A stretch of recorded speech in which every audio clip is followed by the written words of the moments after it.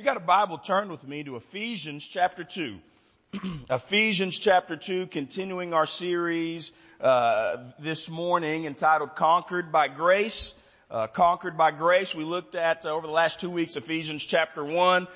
We looked at the beginning portion of that and talked about all that we had in Christ, right? The riches that we had in Him, and verses 1 through 14. And then last week we looked at Paul's prayer to the church at Ephesus, and how we ought to be folks that are praying, right, these specific prayers over each other, praying over one another.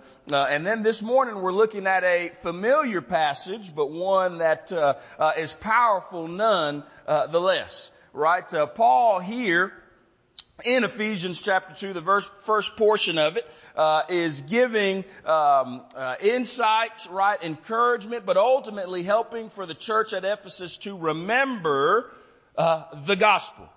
To remember the gospel. He shares in verses 1 through 10, right, essentially the gospel message, and is looking to help remind them, right, of where they came from, right, who saved them, and who they are now in Him. And so with that being said, Ephesians chapter 2, starting in verse 1, we're going to read through verse 10. If you're there, let me know that you're there by saying there.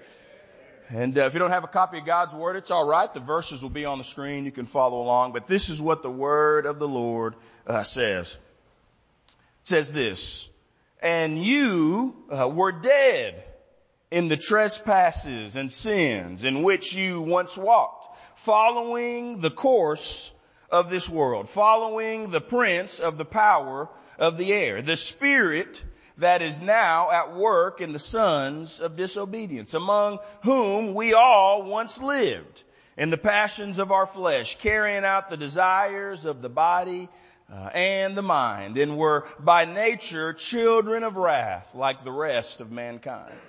But God, being rich in mercy because of the great love with which He loved us, even when we were dead in our trespasses, made us alive together with Christ. By grace you have been saved, and raised us up with Him, and seated us with Him in the heavenly places in Christ, so that in the coming ages He might show the immeasurable riches of His grace and kindness toward us in Christ Jesus. For by grace you have been saved through faith. And this is not your own doing. It is a gift of God, not a result of works, so that no one may boast.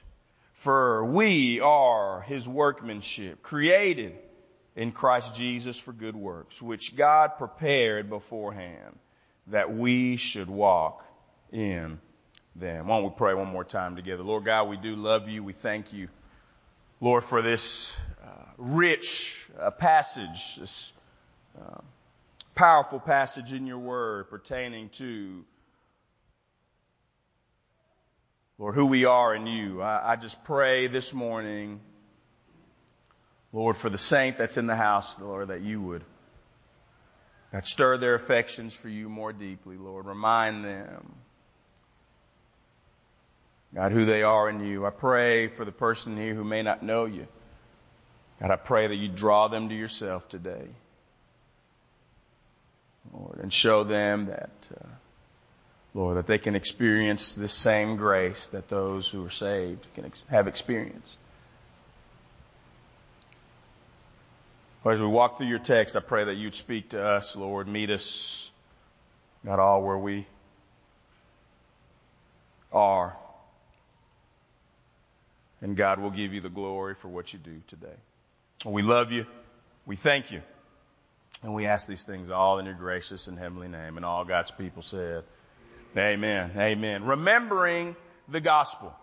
Remembering the gospel.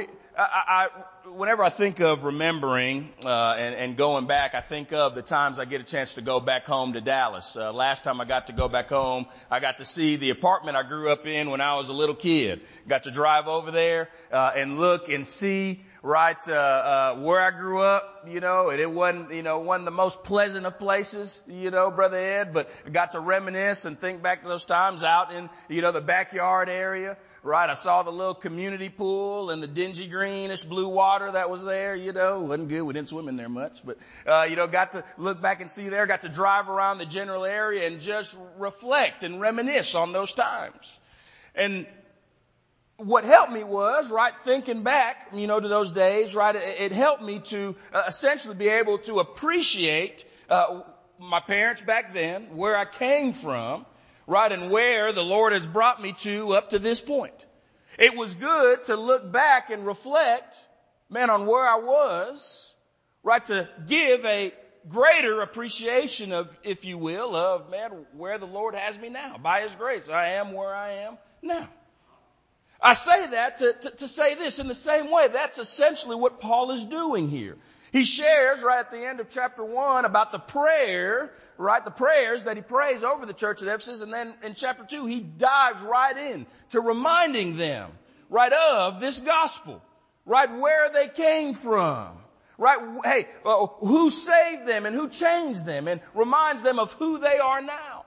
And in the same way, as followers of Christ, it is an important practice for us, to be able, to reflect back, right, to, where we once were, where God has brought us from, and where we are now in Him. Remembering the gospel. Why is it so important to be reminded of the gospel message, this message of good news? Right? Number one, remembering the gospel helps us to remember where we came from, and thus keeps us humble. Those who are saved in here, been saved, for a while. It's easy, right, to forget who saved you. You could be, you could be a Christian for so long, you can forget who delivered you. You can get to a point where you think, the one that saved me, I don't got to spend time with him because, I'm saved now. You could easily forget where you came from. Remembering the gospel helps for us to remember where we came from, and thus keeps us humble. Remembering the gospel, secondly, also reminds us, of a God who truly loves us. You want to know the character of God? Reflect back to the message of the gospel. Those moments where, your mind and your heart is clouded on, the character and person of Jesus Christ. Go back to the gospel. Remember the gospel. Then thirdly and lastly, remembering the gospel, right, helps to remind us, I should say, who we are in Him now. And we see Paul highlight all three of those realities here. Remembering the gospel. What three things do we need to remember about the gospel message this morning? Paul lays it out here in verses 1 through 10. The first thing we need to remember, right, when it comes to the gospel is remembering, mankind's plight.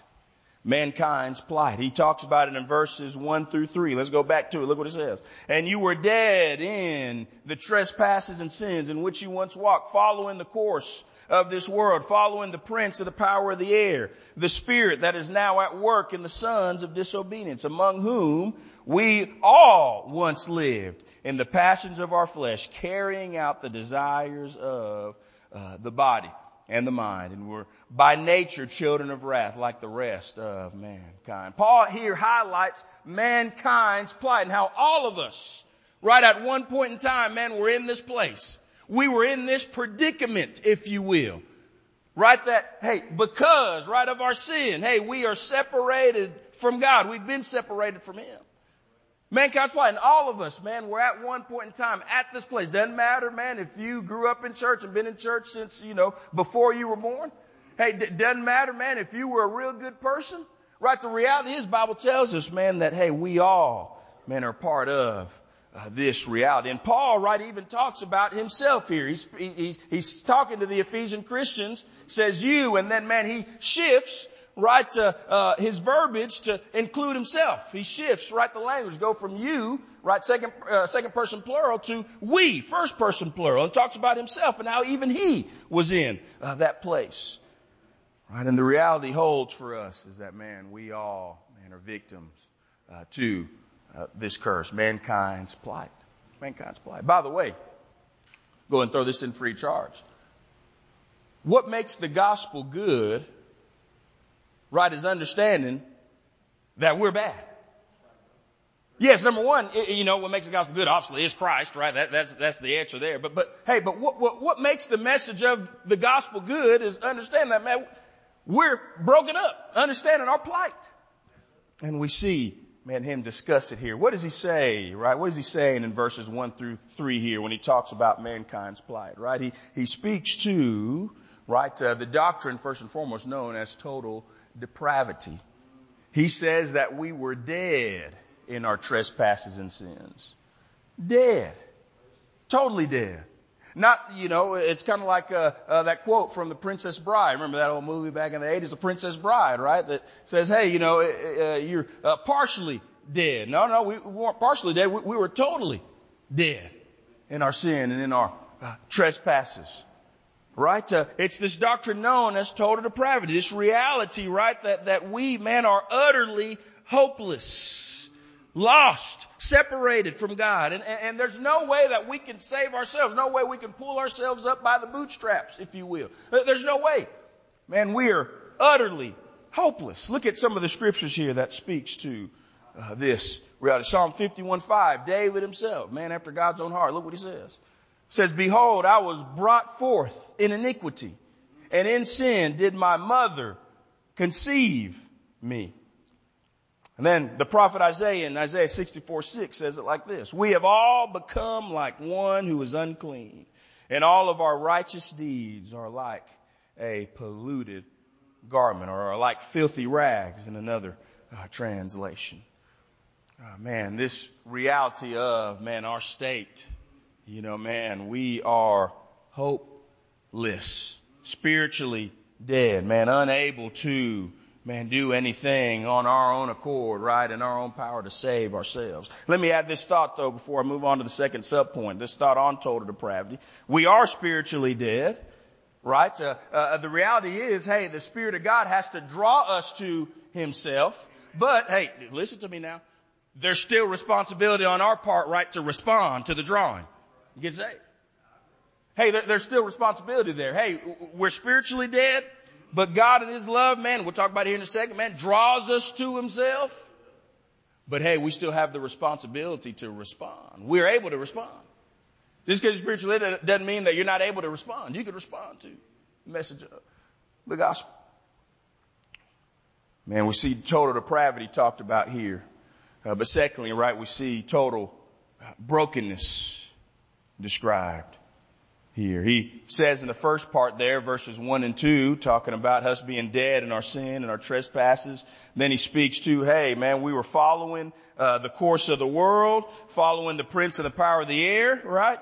And then following our own lust. Paul gets specific here and speaks to our total brokenness. We were following the world, right? He refers to the sins that they previously walked in. And this reality that at one point in time, hey, we were controlled by our lust and our sins, controlled by the flesh, if you will. By the way, the unsaved person still is. That's why we see, man, all the corruptness in the world. You ask the question, hey, what could move somebody, right, to, walk into, man, a church and just start shooting folks up? Well, man, it's, man, the fact that they're controlled by their flesh, controlled by evil, right, speaks to this total brokenness, right? What can convince somebody to walk into a parade and do the same thing? Man, they're flesh, they're evil.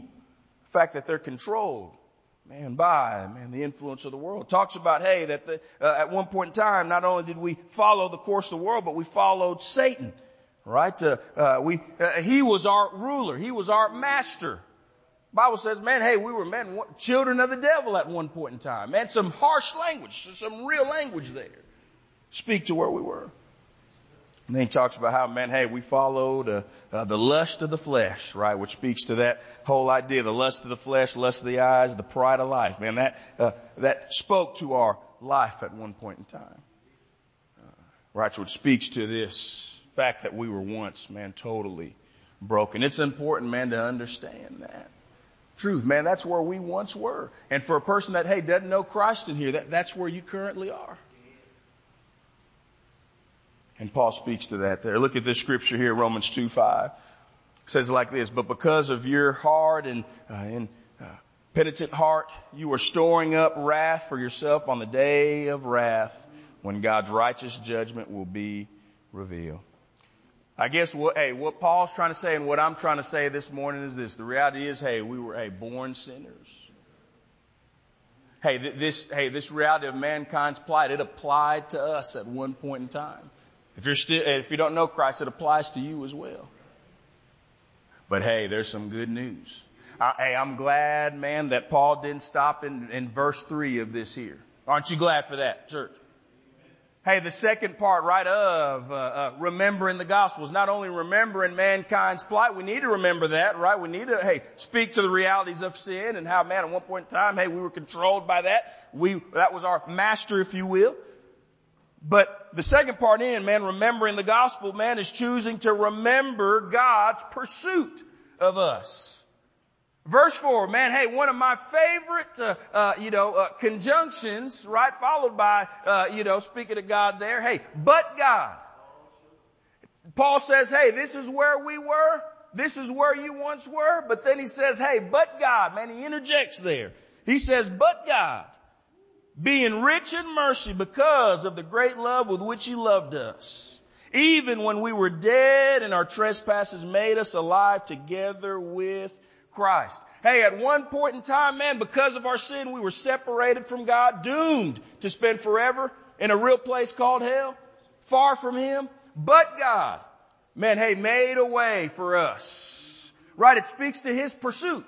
God, here it is. God didn't leave us, in the plight. Didn't leave us in the predicament that we were once in. He pursued us. Pursued us. And by the way, if you're lost, he's pursuing you right now. Aren't you glad for that? I'm glad he pursued me.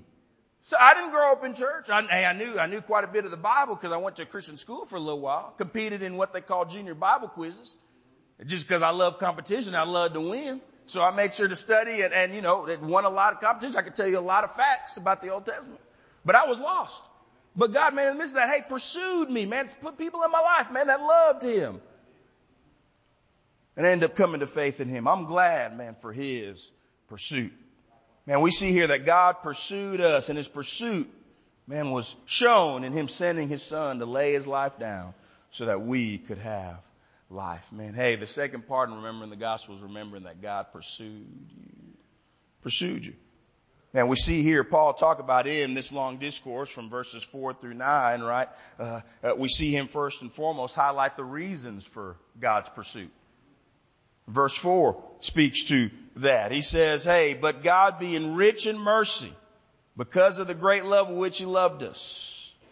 Right? And then later on he speaks to, it's by his grace that we have been saved. We see Paul here highlight the character of God. It's because of God's love that he pursued us. This love, that was displayed in him sending his son Jesus Christ to die for us. You know all the verses, John 3:16. Right? You know what Romans 5:8 says. We've got it on the screen here. But God showed his love for us and that while we were yet sinners, still sinners, Christ died for us. It was because of God's love he pursued us. This everlasting love. It's not like we were people worth pursuing. Our sin, made us ugly. It was a foul stench to God, but yet, his love, went beyond all that. And he pursued us because of his love. The love of God, right? How rich and far, how marvelous and how strong. And the love of God, that's for you and for me, right? His love was one of the reasons why he pursued us. His mercy was another reason why he pursued us. He mentions it there. Titus 3:4 through 7 says it like this.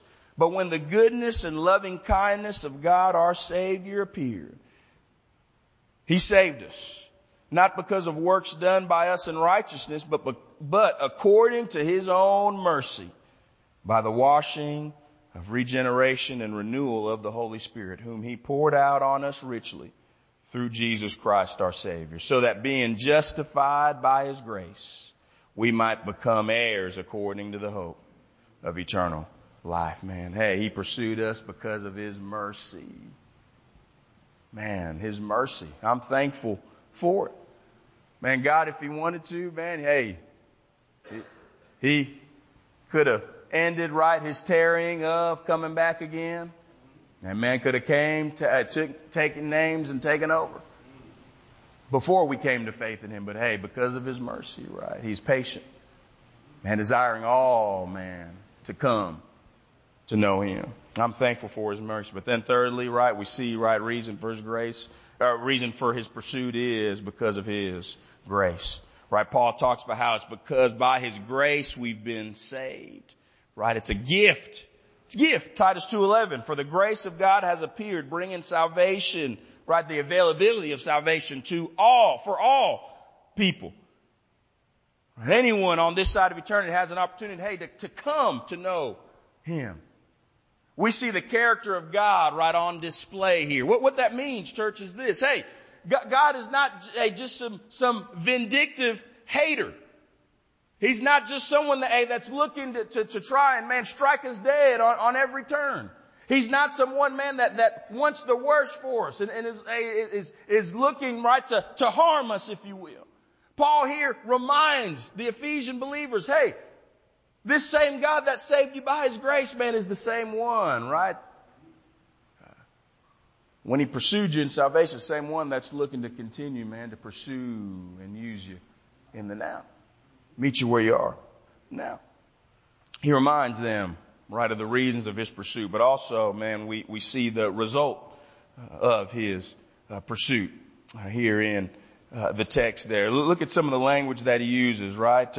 We've been made alive. We were once dead. We've been made alive in Christ. He's raised us up in Christ.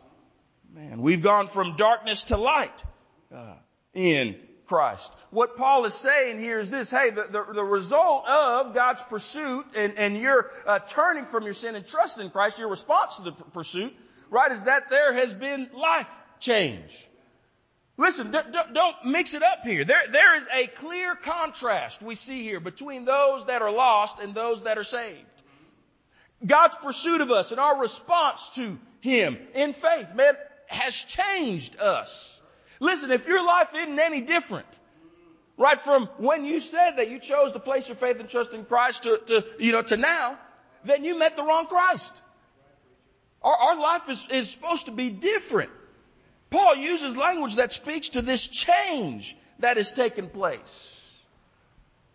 Been made alive in him, right? It's known as the doctrine of regeneration, right? Where our heart has been changed. We went from having a heart of stone, right, to a heart of flesh, as Ezekiel talks about. We have become new creatures, right? A new creation, as 2 Corinthians 5 speaks about here. When we came to faith in Christ, we hadn't achieved a higher form of religious status, or we hadn't, reconfigured our lives, right? We've been reborn. We've been changed. And Paul speaks right of, man, hey, this gospel message, right? Christ and how he is able to change us. I love the story of that George Whitefield, the famous evangelist preacher in the 18th century, shared about one of his revival messages. He preached on John chapter 3, right? The great passage. You know, it talks about God's love for us, the story of Nicodemus. And there was a man that showed up there, which he didn't know at the time, but a man showed up there with a ton of rocks in his pockets. He was looking, hey, to do some harm to George Whitefield, to get him to be quiet, get him to shut his mouth. George Whitefield preaches the gospel message, and that man, right, that was full of hate, anger, he ends up getting saved. And he goes up to George Whitefield at the end, and he said, Pastor George, listen, I came here this morning, right, to essentially break your head open, bust your head open. But when you shared the message of the gospel, Jesus in turn ended up breaking my heart. And now my life has changed. I've come to trust in him.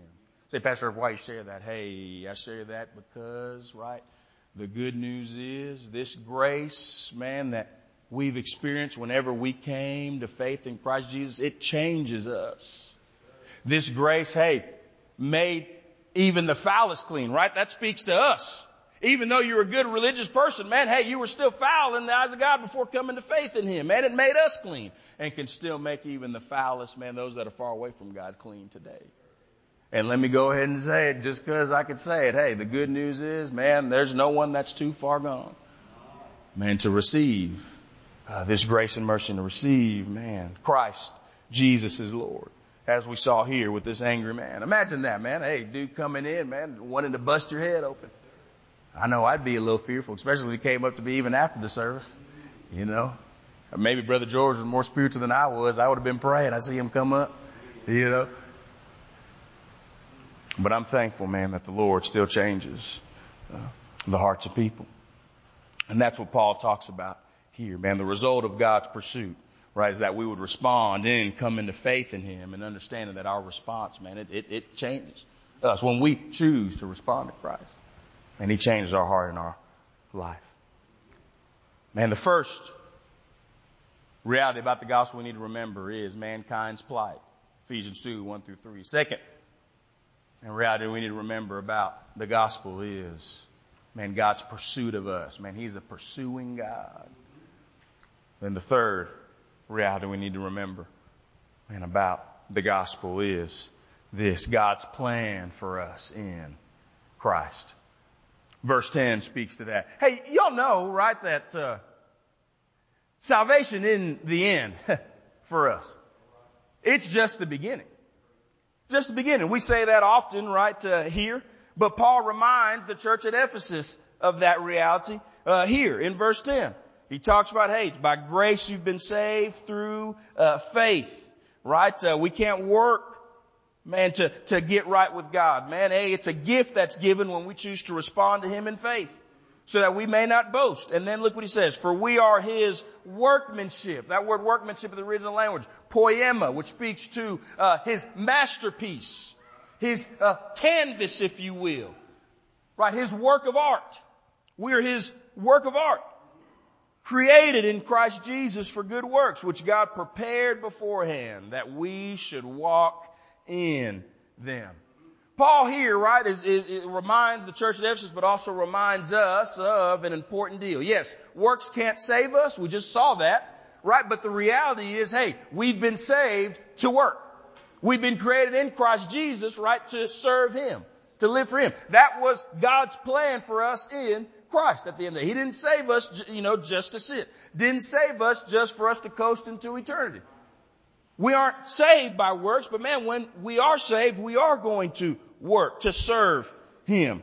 As the reformers used to say, man, it's faith alone that justifies, but faith that justifies can never be alone. And so the call for us is to understand that, hey, salvation, like I said, is not the end. It is just the beginning. And the call for us, right, is to understand, right, what this life in Christ ought to look like. Some folks may say, okay, we've been created in Christ Jesus for good works. Does that mean, that we're all called to ministry, all called to, to preach, all called to, to be in vocational ministry per se? No, it doesn't. This isn't, denouncing what your current career is or hey, what your current life is in Christ right now. It's not doing that. What it is doing, right, is reminding us that, hey, in whatever, in wherever the Lord has us, that we're called, man, to work dutifully, right, unto Him. 1 Corinthians 10:31 says, but also, hey, we're called, right, in where we work, where we serve, in our families, right, to live in such a way that people can see that, oh yeah, that's one of God's poemas, one of God's masterpieces, one of God's workmanships.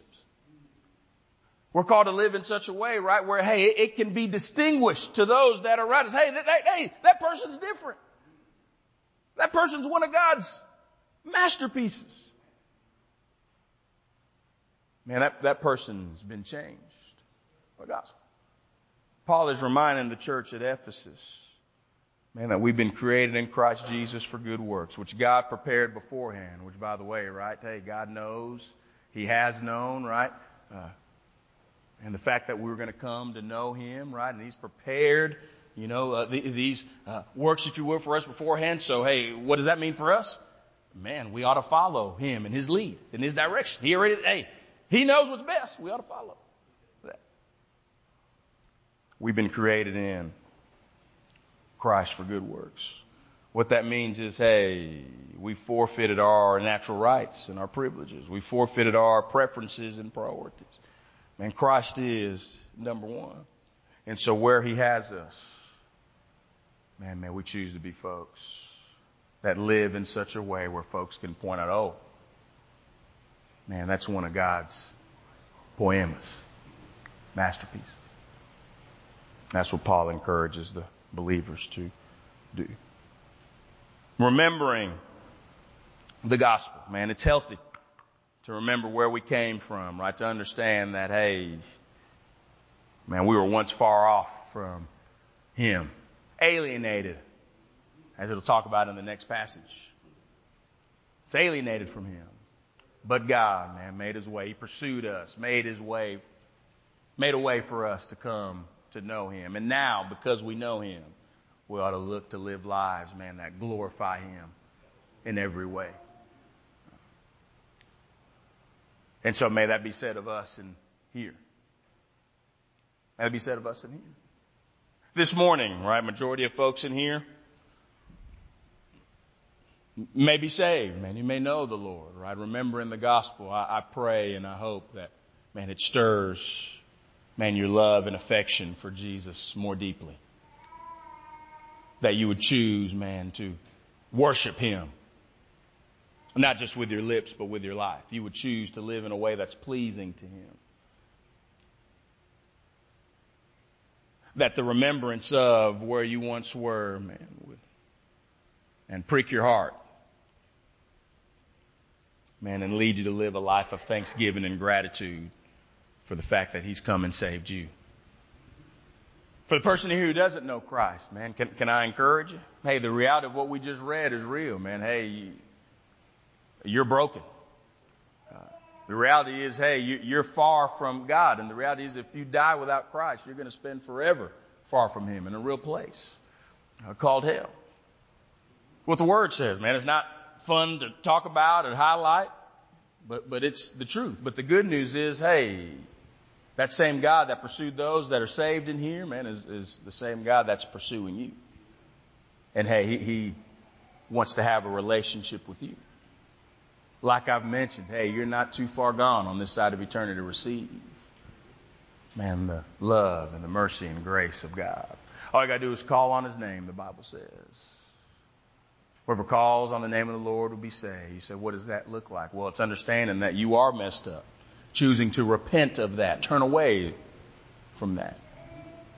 Right, and choosing to, man, believe that Jesus, who he says he is. And to make him your Savior and your Master, your Lord. Be saved. As that old hymn says, and I've quoted hundreds of times. I know I have, but I love it anyway. The good news is there's still room at the cross for you. There's still room at the cross. So choose to turn to him today.